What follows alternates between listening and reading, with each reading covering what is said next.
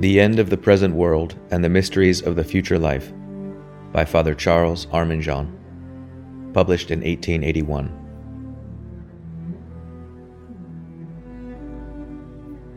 First Conference. The End of the World, the Signs which will precede and the Circumstances which will accompany it.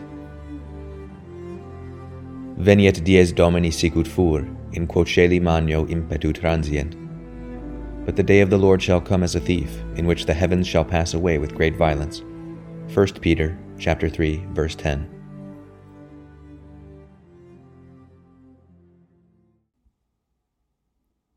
St. Paul teaches us that the present world is an immense laboratory where all nature is in ferment and labor until the day when, freed from all bondage and corruption, it will blossom out into a radiant and renewed order. Man himself in his course here below is no more than a traveler, sailing across the fluctuating, tempestuous sea of time, and the earth which bears him is but the boat destined to guide him towards the land of immortal and unending life. Nations, too, like individuals, are destined one day to disappear. The story of mankind would be no more than an inexplicable drama, a series of confused, aimless, isolated facts, if, sooner or later, it did not have its appointed time and climax. In the present natural order, everything with a beginning is destined to end. A continuous chain must have a link at both ends, not just one. The present world, precisely because it was created, necessarily tends towards its conclusion and end. How will that great transformation be effected? What will be the conditions and the new form of our earth when, after it has been destroyed and completely transfigured by fire, it will no longer be watered by the sweat of man, and has ceased to be the troubled, blood-stained arena of our strife and passions? We shall speak of this presently. In this first talk, our aim will be to recall the testimony of Holy Scripture, and particularly that of today's Gospel, which assure us that, after a longish period of centuries, the visible order of things on earth will give way to a new and permanent order, and the changing era of time will be replaced by the era of stability and repose. As we broach this delicate and difficult subject, one of the most important that can be treated in Christian preaching, since it touches upon the present and future circumstances of our country and our destinies, it seems right to us to point out that we shall steer clear of every perilous opinion, relying neither upon dubious revelations nor apocryphal prophecies, and making no assertion which is not justified by the doctrine of the sacred books, or permitted by the authentic teaching of the Fathers and of tradition. In the first four conferences, we shall recall in turn, first, what the premonitory signs and indications of the end of the times are to be; secondly, what will be the marks and nature of the persecution by this man of sin, announced by the Apostle as the precursor of the final coming of the Son of God; thirdly, what will be the circumstances of the resurrection and judgment; finally, what will be the place of immortal life and the state of the world after the resurrection.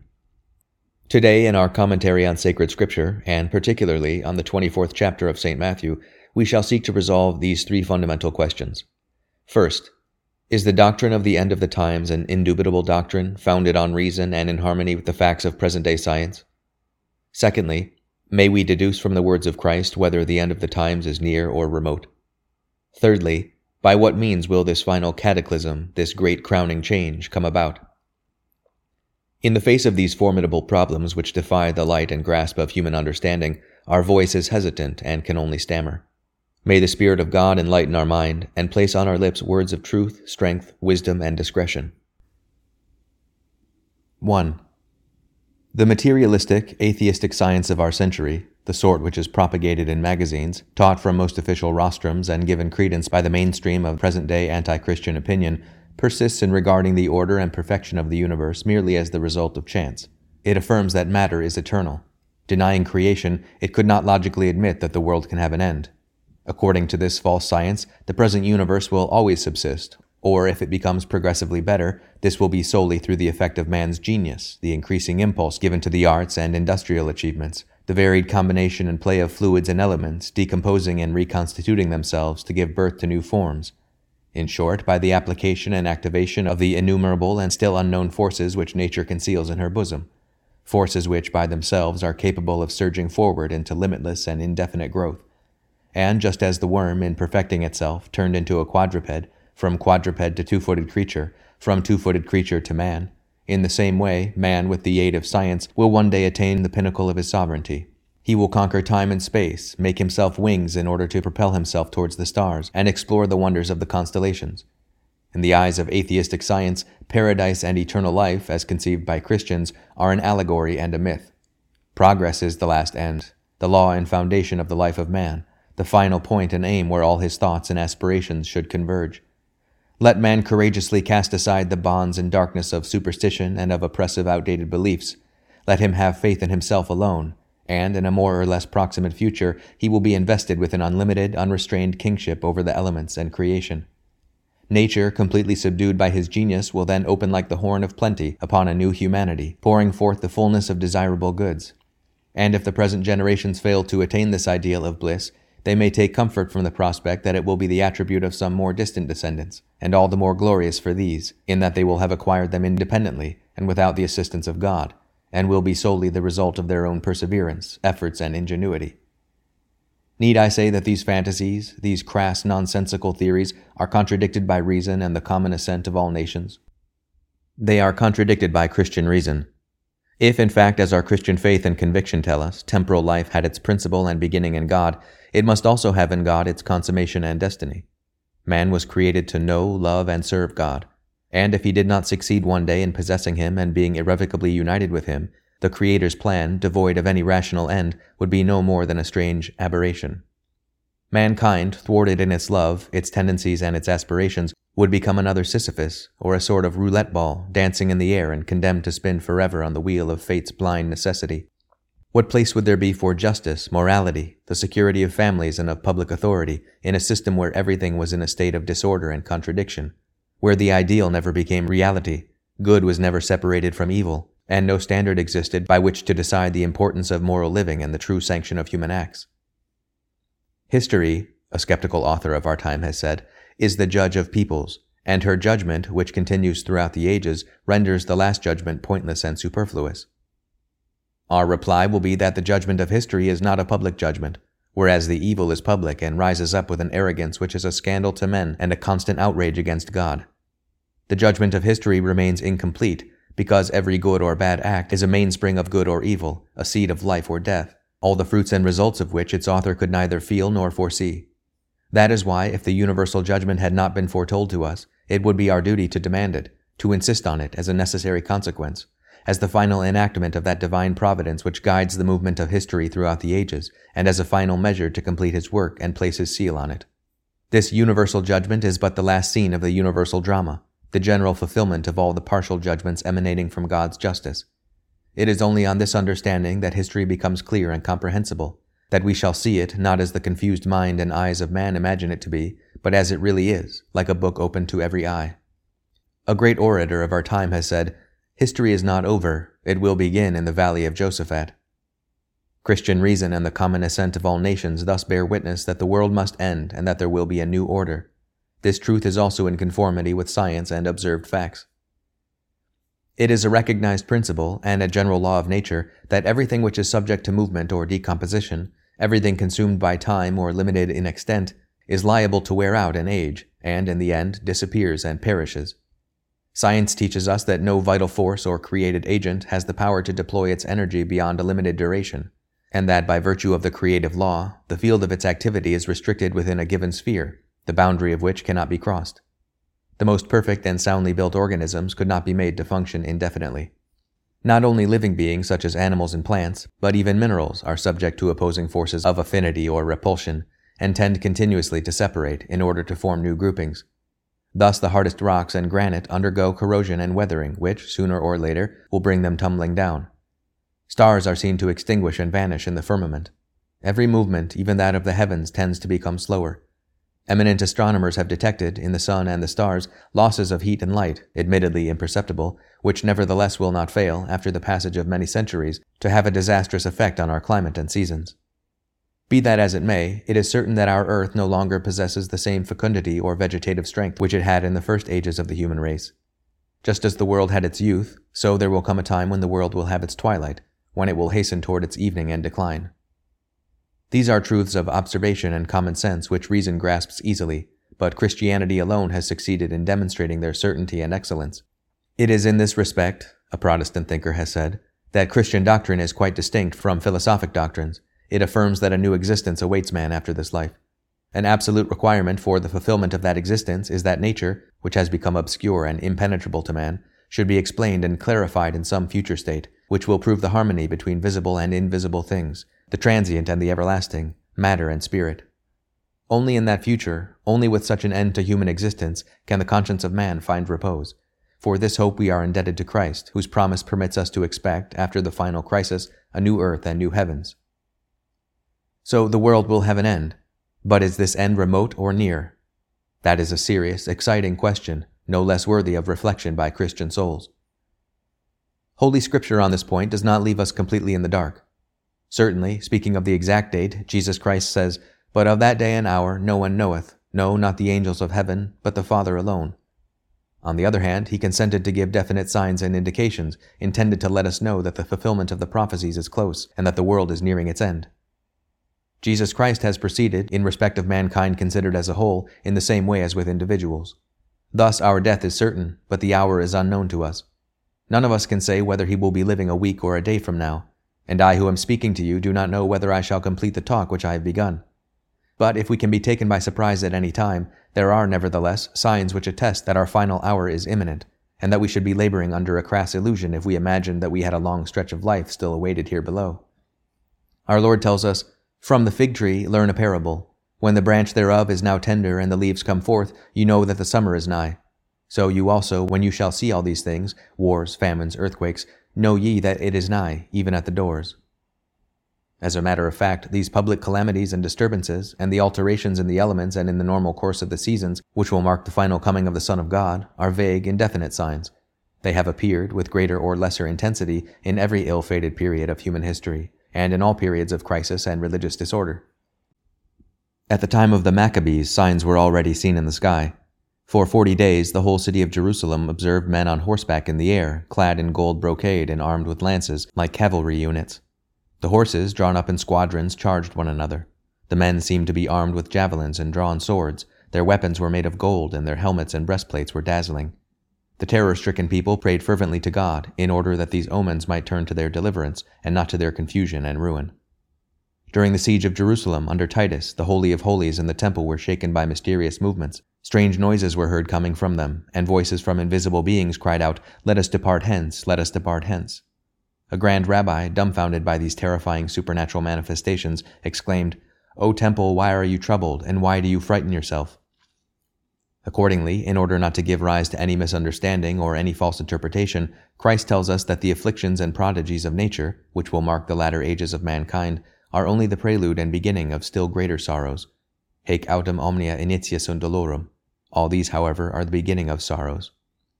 Thus no firm conclusion can be drawn from the present disasters and revolutions, or the great religious or social cataclysms of which Europe and the world are currently the scene, regarding the end of times. The signs today are the same signs which occurred in ancient times, and experience shows that they are insufficient to prove the proximity of the judgment. Nevertheless, it is worth bearing in mind that Christ, in his prophecy, Matthew 24, mingles together in a single scene the signs relating to the end of the world and those relating to the destruction of Jerusalem. He does so first because of the analogy between the two events. Secondly, because in God there is no distinction or succession in time. The impending events and those more remote are clearly present to his mind, and he sees them as if they had occurred at the same moment. Moreover, our Lord Jesus Christ knew that the apostles, before they were enlightened by the Holy Ghost, were imbued with illusions and all the Jewish prejudices. In their eyes, Jerusalem was the whole universe, and its ruin meant, for them, the collapse of the world. As a result of this narrow, exaggerated patriotism which dominated them, the apostles continued in their vigilant and unceasing anticipation until the ruin of Jerusalem. Such were the dispositions which Christ endeavored to arouse, seeking to instruct them and lead them away from gross earthly hopes, rather than excite their curiosity by disclosing to them the hidden secrets of the future. Hence in his prophecy he shows them, as it were, two perspectives and two horizons, having analogous features and alike in relief, pattern, and coloring. In St. Matthew and St. Mark, the two events, the destruction of Jerusalem and the end of the world, seem rather to be merged. In St. Luke, the two occurrences are very clearly distinguished. There are features which refer solely to the end of the world, such as these: "And there shall be signs in the sun, and in the moon, and in the stars, and upon the earth distress of nations, by reason of the confusion of the roaring of the sea and of the waves, men withering away for fear and expectation of what shall come upon the whole world. For the powers of heaven shall be moved, and then they shall see the Son of Man coming in a cloud with great power and majesty." Matthew 24:8. Will the world last another 100 years? Will it end with our present millennium? Will mankind, under this Christian law of grace, go through a span of years corresponding to the period passed under the law of nature or the Mosaic law? These are questions upon which no hypothesis or conjecture may be ventured. All the calculations and inquiries in which learned interpreters have indulged are idle quests, lacking any purpose other than the satisfaction of vain curiosity. Providence has ordained that this day should not be known, and that nobody shall succeed in discovering it until it actually arrives. De die illa nemoshit. Of that day no one knows. Matthew 24:36. And let no one object that if we cannot assign the day, we can at least determine the period or the year. No, for St. Augustine remarks that the word day in Holy Scripture is to be understood in the sense of any length of time. The testimony of the Holy Doctor concurs with that of the prophet Malachi, who tells us, Ecce venit digi Dominus exercitium, et quis poterit cogitare diem adventus eius. Behold, it comes, says the Lord of armies, and who will be able to know the day of his coming? Malachi 3:1. Zacharias is still more precise and explicit. Et erit in die illa, non erit lux, sed frigus et gelu, et erit dies una, quae nota est Domino, non dies neque nox, et in tempore vesperi erit lux. And it shall come to pass in that day that there shall be no light, but cold and frost. And there shall be one day which is known to the Lord, not day nor night, and in the time of the evening there shall be light. Zacharias 14:6-7. The reason is that the end of the world will not simply be the effect of some natural cause, but depends above all on the will of God, which has not been revealed to us.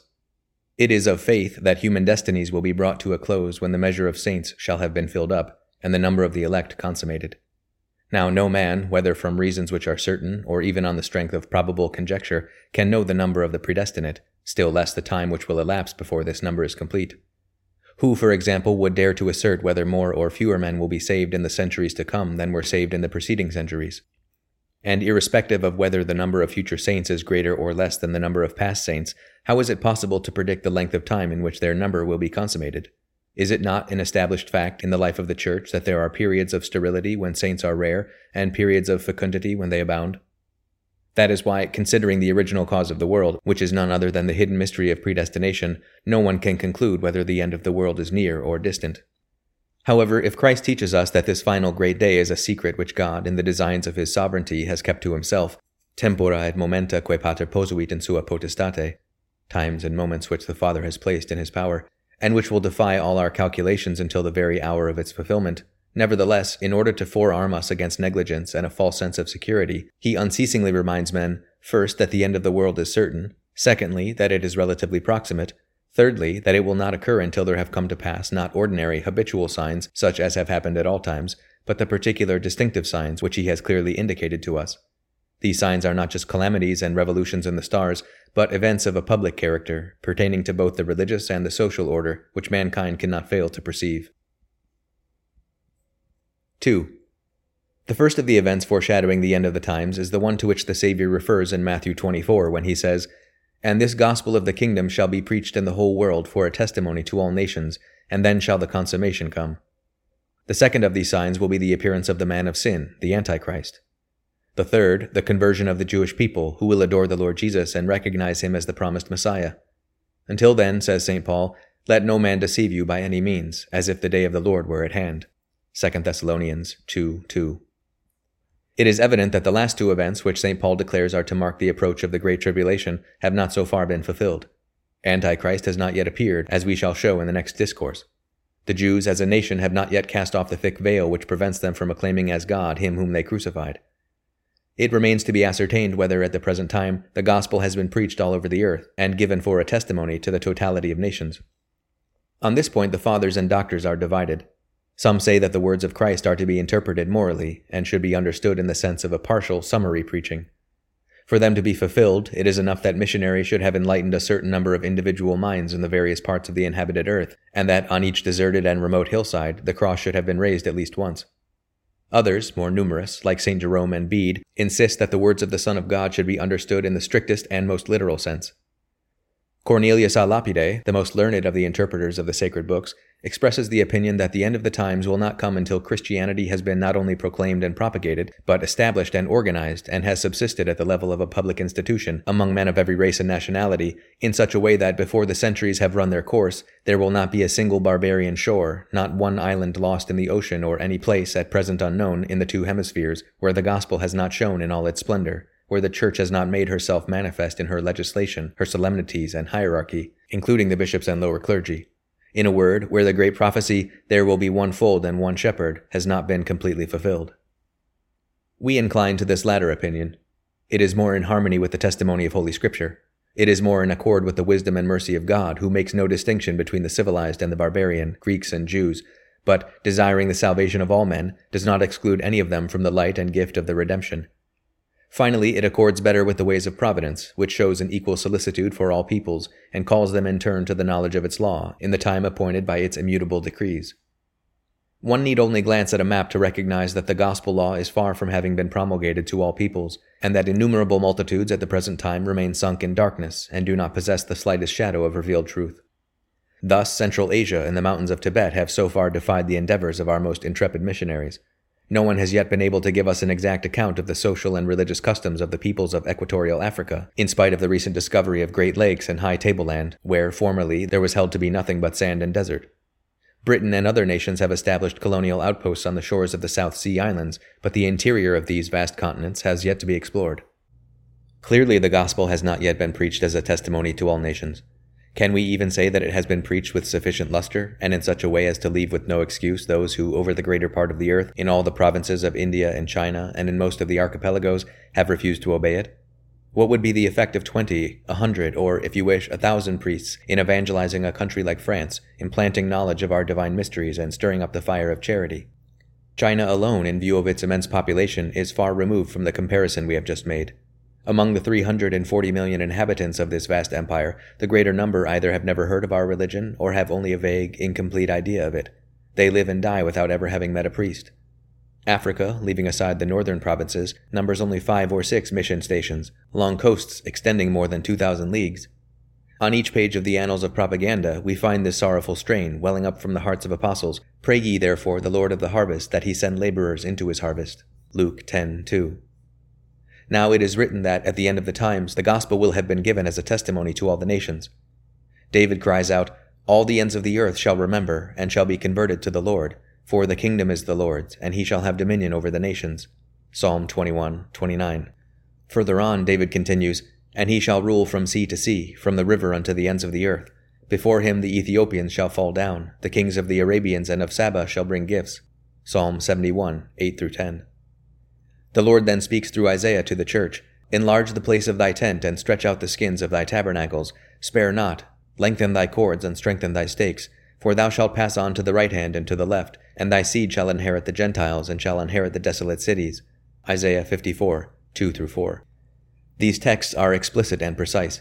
It is clear from their testimony that there will come a time when all heresies and schisms will be overcome, and the true religion known and practiced by everyone, in all places illuminated by the sun. This unity will assuredly not be achieved easily.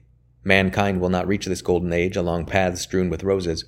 The foundations of the church were built up with the blood of martyrs, mingled with the sweat of the apostles.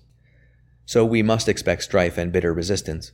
Blood will be shed. The spirit of darkness will once more throw up its seductions and wiles in abundance. We may count on there being more terrible persecutions of the church than those which she has sustained hitherto. On the other hand, we must learn to scrutinize the thoughts of God, and to read from the decrees of his power. All the admirable inventions of modern times have their divinely appointed end. Would God in our days have given man a glimpse of the secrets and hidden treasures of creation? Would he have put into his hands all those marvelous instruments such as steam, magnetism, electricity, for the sole purpose of providing a new spur to his pride, of being the docile slaves of his selfishness and greed? Such was not the thought which he expressed by the voice of the prophet when he said, "I will give wings to my word, harness fire to my chariots, seize my apostles as if in a whirlwind, and transport them in the twinkling of an eye amidst the barbarian nations." Thus the time is near when Christ will gain complete triumph, when in very truth he can be called Lord of the earth, Deus omnis terrae vocabitur. Isaiah 34:5. At present, many signs point to a great victory for Christianity. Do not our enemies have a presentiment of it? Does not a secret instinct warn them that the days of their power are numbered, and that the time when it is given to them to prevail cannot be of long duration? That is why, in their impatience to throw off the mask from every hypocrisy in the evil war they are waging against the Church, they resort to all kinds of malevolent depravity and every hostile art of shady, atheistic politics. The revolution boldly raises its standard against religion, property, and the family, saps the foundation of the social structure, and mounts its attacks against us simultaneously on every front. The press, freed from every restraint, disseminates the most subversive doctrines and the deadliest poisons in 1,000 organs. The venerable throne of the Holy See, attacked with satanic audacity, depicted as a center of ignorance and obscurantism, as a blot on the splendors of our civilization, has finally succumbed before this mass of concerted efforts. It has collapsed utterly, so that, humanly speaking, it is impossible to entertain any hope of its being able soon to rise again. We can understand that, in such a situation, the mighty should feel irresolute in their counsels, and their courage and constancy seem to falter. We can understand that, beyond the clouds and troubled horizons, they discern somber prospects, and predict a renewed outbreak of crime, wars, and frightful upheavals. Yet it is precisely the incredible audacity and the continually renascent fury of our enemies which gives us hope of a glorious new era for the Church. Christianity in our days is being attacked everywhere, in the arts and sciences, in church and state, in Europe as well as Asia, in the Old and New World, a sure sign that it will triumph everywhere. When will this be? God knows, but the fact is certain. The blood of martyrs becomes the seed of Christians. The Church has immutable promises. As she comes out of the Red Sea, she enters the Promised Land. The hour of darkness gives way to that of light and triumph. Following the outrages of Golgotha, she hears resounding around her the blessings and hosanna of the deliverance. So let us not lose heart. Let us rejoice at what the future holds.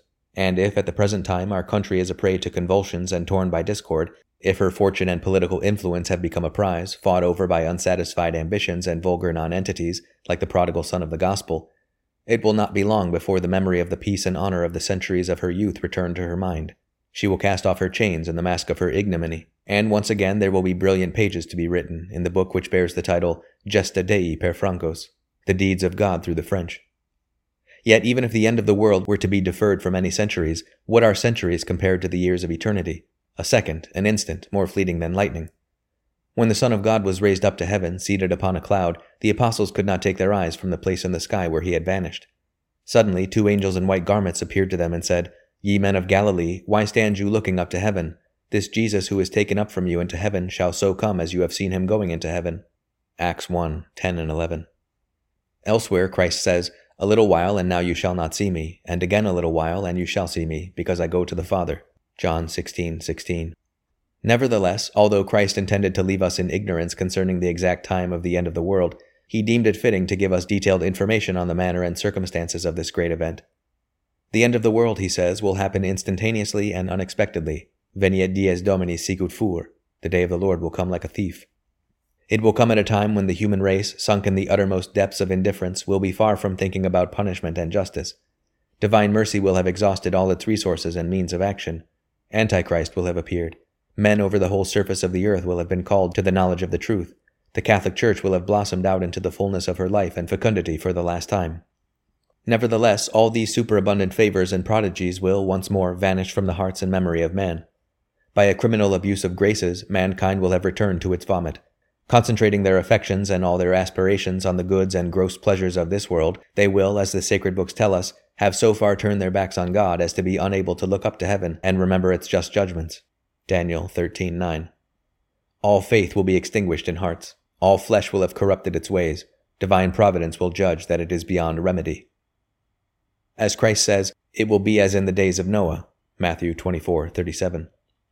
At that time men lived without a care, made plantations, built luxurious houses, poked fun at the old fellow Noah as he set himself up as a carpenter and worked day and night building his ark. "Madman, dreamer," they would say. This went on until the day when the flood came and destroyed them all. Luke 17:27. Thus the final catastrophe will take place when the world is at its most secure.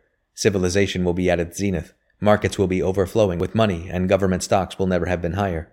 There will be national celebrations, great exhibitions, and mankind, wallowing in an unprecedented material prosperity, will have ceased to hope for heaven.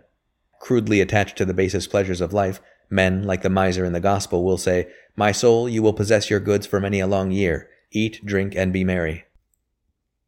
Suddenly, in the middle of the night, in media nocte, For it will be amidst the darkness, and at that fateful midnight hour when the Lord once appeared in his lowliness, that he will appear again. Men, startled out of their sleep, will hear a great clamor and noise, and a voice will be heard saying, Behold, the bridegroom cometh, go ye forth and meet him. Ecce sponsus venit, exite obvia mei. Matthew 25:6. In the annals of Savoy, the memory and tradition is preserved of an appalling catastrophe which presents us the image and outline of what will happen when God abandons the human race and his patience is finally exhausted. It was 700 years ago, on 24th November 1248, the eve of the day when the Church celebrates the feast of St. Catherine. That evening the season was mild, the air calm, and the stars twinkled in the sky. The whole valley where the present town of Chambéry is situated lay quiet and secure. An evil, irreligious man then ruled tyrannically over a town, now gone forever, but which at that time stood next to the city of my story. This man had gathered together a large number of merry companions. He was celebrating, with banquets and drunken revelry, the sacrilegious plunder of a monastery which he had turned to profane use, after mercilessly expelling the monks and holy inmates who were the legitimate owners. Probably, as in Balthazar's time, it was a sumptuous meal, and the wine and liqueurs, mingled with blasphemies and sardonic laughter, flowed in abundance. Suddenly, in an instant, in the middle of the night, the earth was shaken by a tremendous shock. Sky and ground seemed to be shaken by horrible whirlwinds, voices, and howling of storms, which you would have thought came from the cavern of hell. And before the guests could rise to their feet, before they could utter a cry for help, they were buried alive beneath the collapsing mass of a gigantic mountain. One town, 5 hamlets, a whole region of 6,000 inhabitants were engulfed in chasms, the traces of which are written in indelible characters on the fragments of our souls, and remain as an ineffaceable and living memory of mingled legend and horror in the minds of our people. This image, borrowed from one of the most memorable and dreadful events that have occurred in our history, is, in one sense, more vivid and striking than that of Noah and the flood. For, at least, at the time of Noah and the flood, men had time to collect their thoughts and to obtain the grace of repentance before they perished, and the disaster struck only gradually. If all did not succeed in saving themselves for the present life, St. Peter tells us explicitly that the greater number returned to God and saved themselves for the life to come. In his first epistle, chapter 3, verses 19 and 20, he says that when the holy soul of Jesus Christ had been separated from his body, he preached to those spirits that were in prison, which had been for some time incredulous, when they waited for the patience of God in the days of Noah. On the day of judgment, however, it will be as at the abyss of Mayan and the foot of the hill of St. André. It will all happen with unparalleled promptness and violence. Christ tells us, He that is on the housetop, let him not come down to take anything out of his house, and he that is in the field, let him not go back to take his coat. And woe to them that are with child and that give suck in those days. Then if any man shall say to you, Lo, here is Christ, or there, do not believe him. For as lightning cometh out of the east and appeareth even into the west, so shall also the coming of the Son of Man be. Matthew 24:17, 18, and 27. By what means will this great destruction take place? What will be the efficient cause, the principal agent, the direct, immediate instrument? Holy Scripture did not intend to omit any of the circumstances concerning this event, the gravest and most decisive of all that have succeeded one another since the creation. It teaches that the world will not perish by inundation as at the flood, will not collapse by virtue of an earthquake, and will not be buried under ashes and lava, as were Herculaneum and Pompeii in the reign of Titus, but will be set ablaze and destroyed by fire. Such was already the ancient belief, common among the Egyptians and the Persian philosophers. Cicero said that the world would end by fire. The remarkable thing is that present-day science concurs with the sacred books in showing that fire will be the great architect of God's justice and of the renovation which will follow when this has been manifested.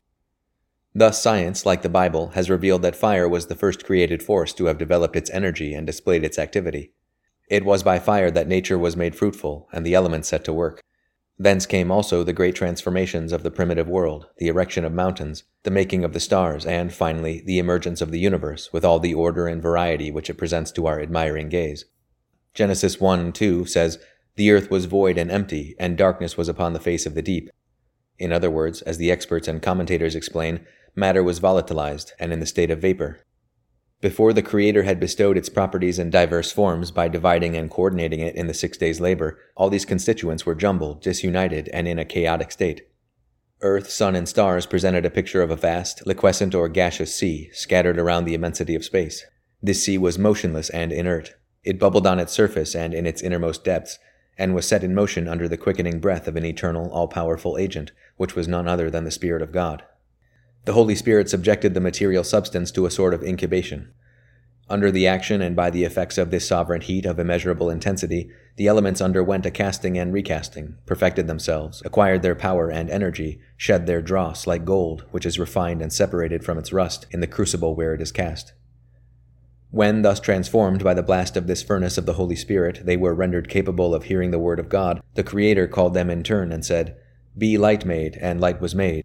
And after he had made night and day and laid out the sky, he separated the solid matter from the vaporous mass surrounding it, and said, "Let the dry land appear," and the land was consolidated.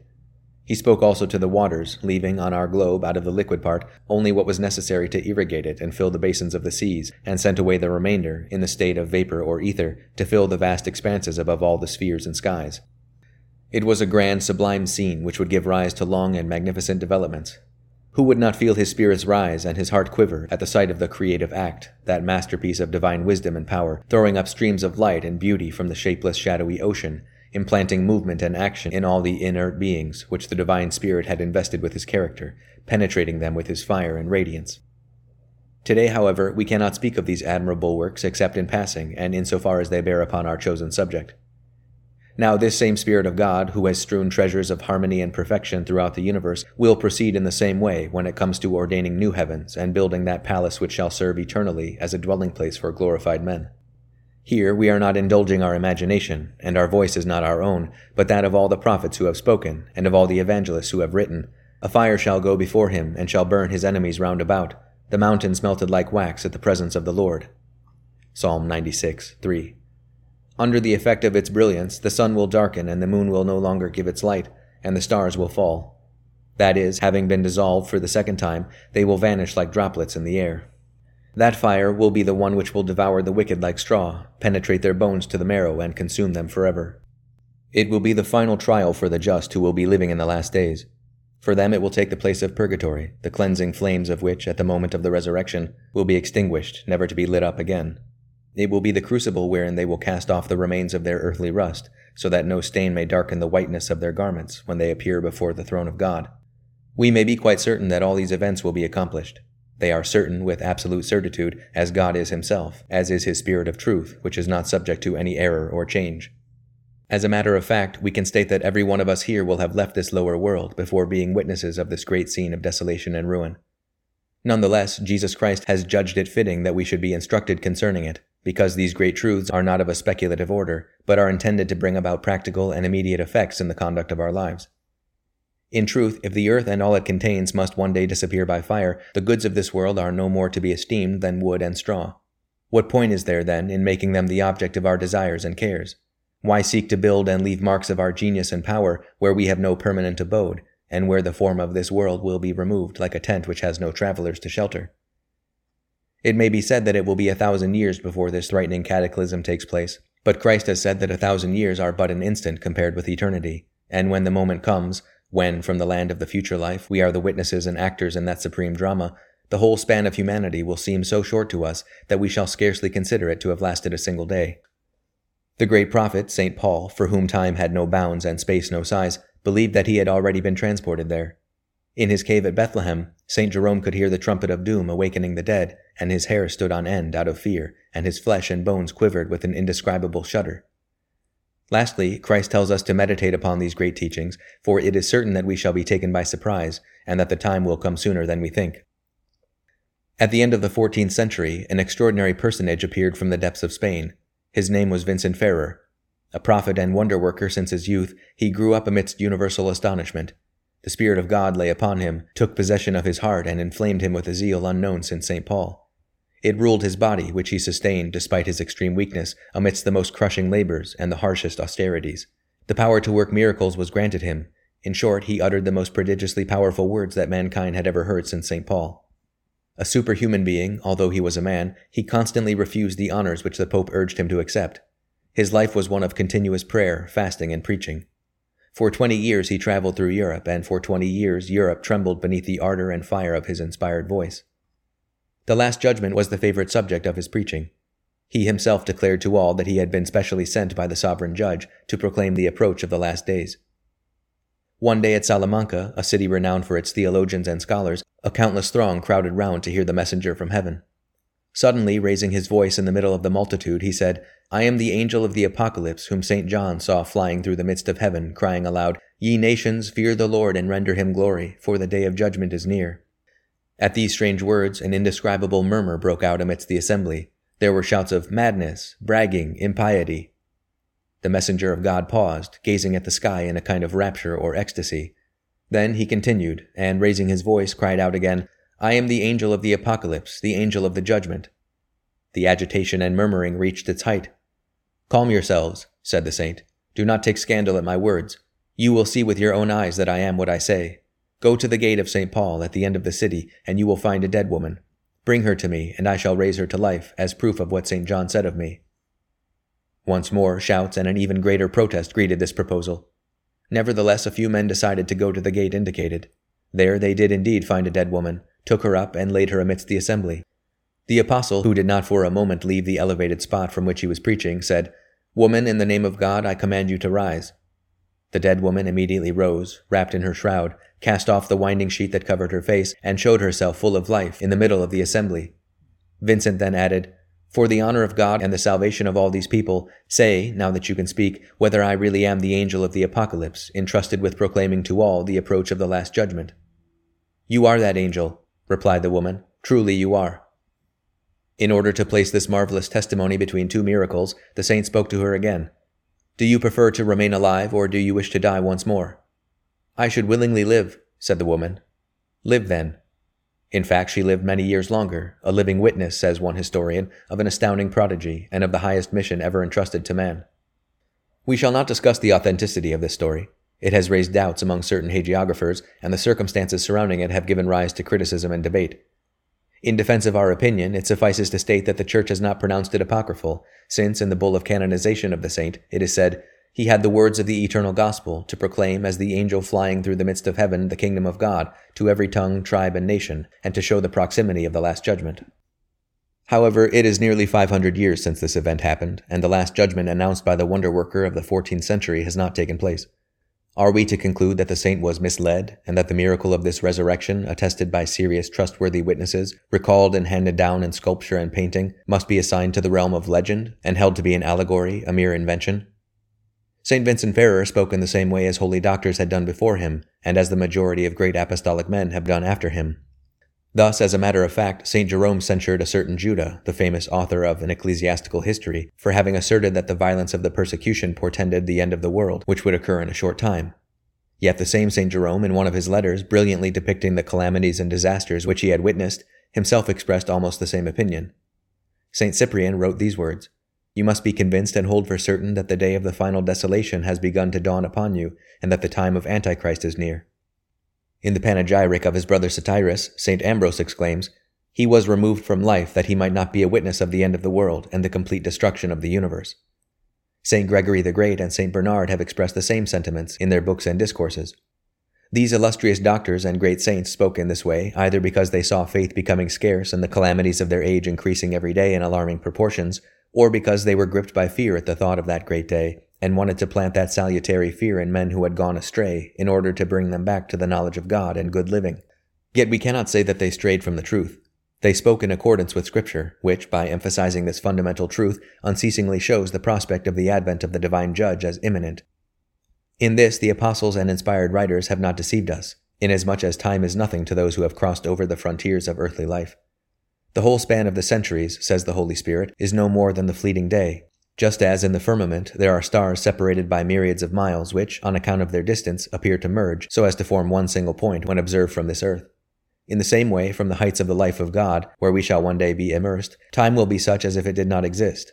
A year, 100,000 years, millions of years, contemplated from the bosom of eternity, will not seem to us any more than mere points. We shall consider these lengths of time as so microscopic, so fractional, that, in a sense, there will not be any difference between them which our mind can discern. Consequently, these words of St. John the Evangelist may with perfect truthfulness be applied to the general resurrection, as well as to the partial resurrections performed by Jesus Christ. Amen, amen, I say unto you, that the hour cometh, and now is, when the dead shall hear the voice of the Son of God. John 5:27.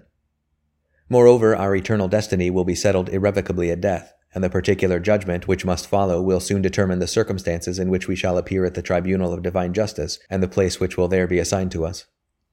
Compared with this inevitable ending of human destinies, our political controversies are nothing but idle noise. Revolutions which cause the disappearance of peoples and bring down republics and empires are less than a change of scene or decoration in the theater. All those colossal enterprises and marvelous works to which men devote their minds, and which they bring to perfection at the cost of the greatest sacrifices and the most hazardous efforts, appear like a mere wisp of smoke, and are more fragile works than the web spun by a spider, and most often last less than a day. There will then be no other distinction between men than that of merit and virtue. All vain and ambitious thoughts will have vanished. Politics will have ceased. Science itself will be destroyed. Happy those who have heard the divine word and kept it faithfully in their hearts. Happy those who, awakening from their sleep, shall have walked honestly and openly, following the apostles' recommendation. Happy those who, like the wise virgins, shall have carefully conserved the oil of their lamp and formed their sheaf for the day of the dazzling solemn harvest. These shall be called the predestinate, because, as St. John says, their names are written in the book of life of the Lamb which was slain from the beginning of the world. May that destiny be ours. Amen.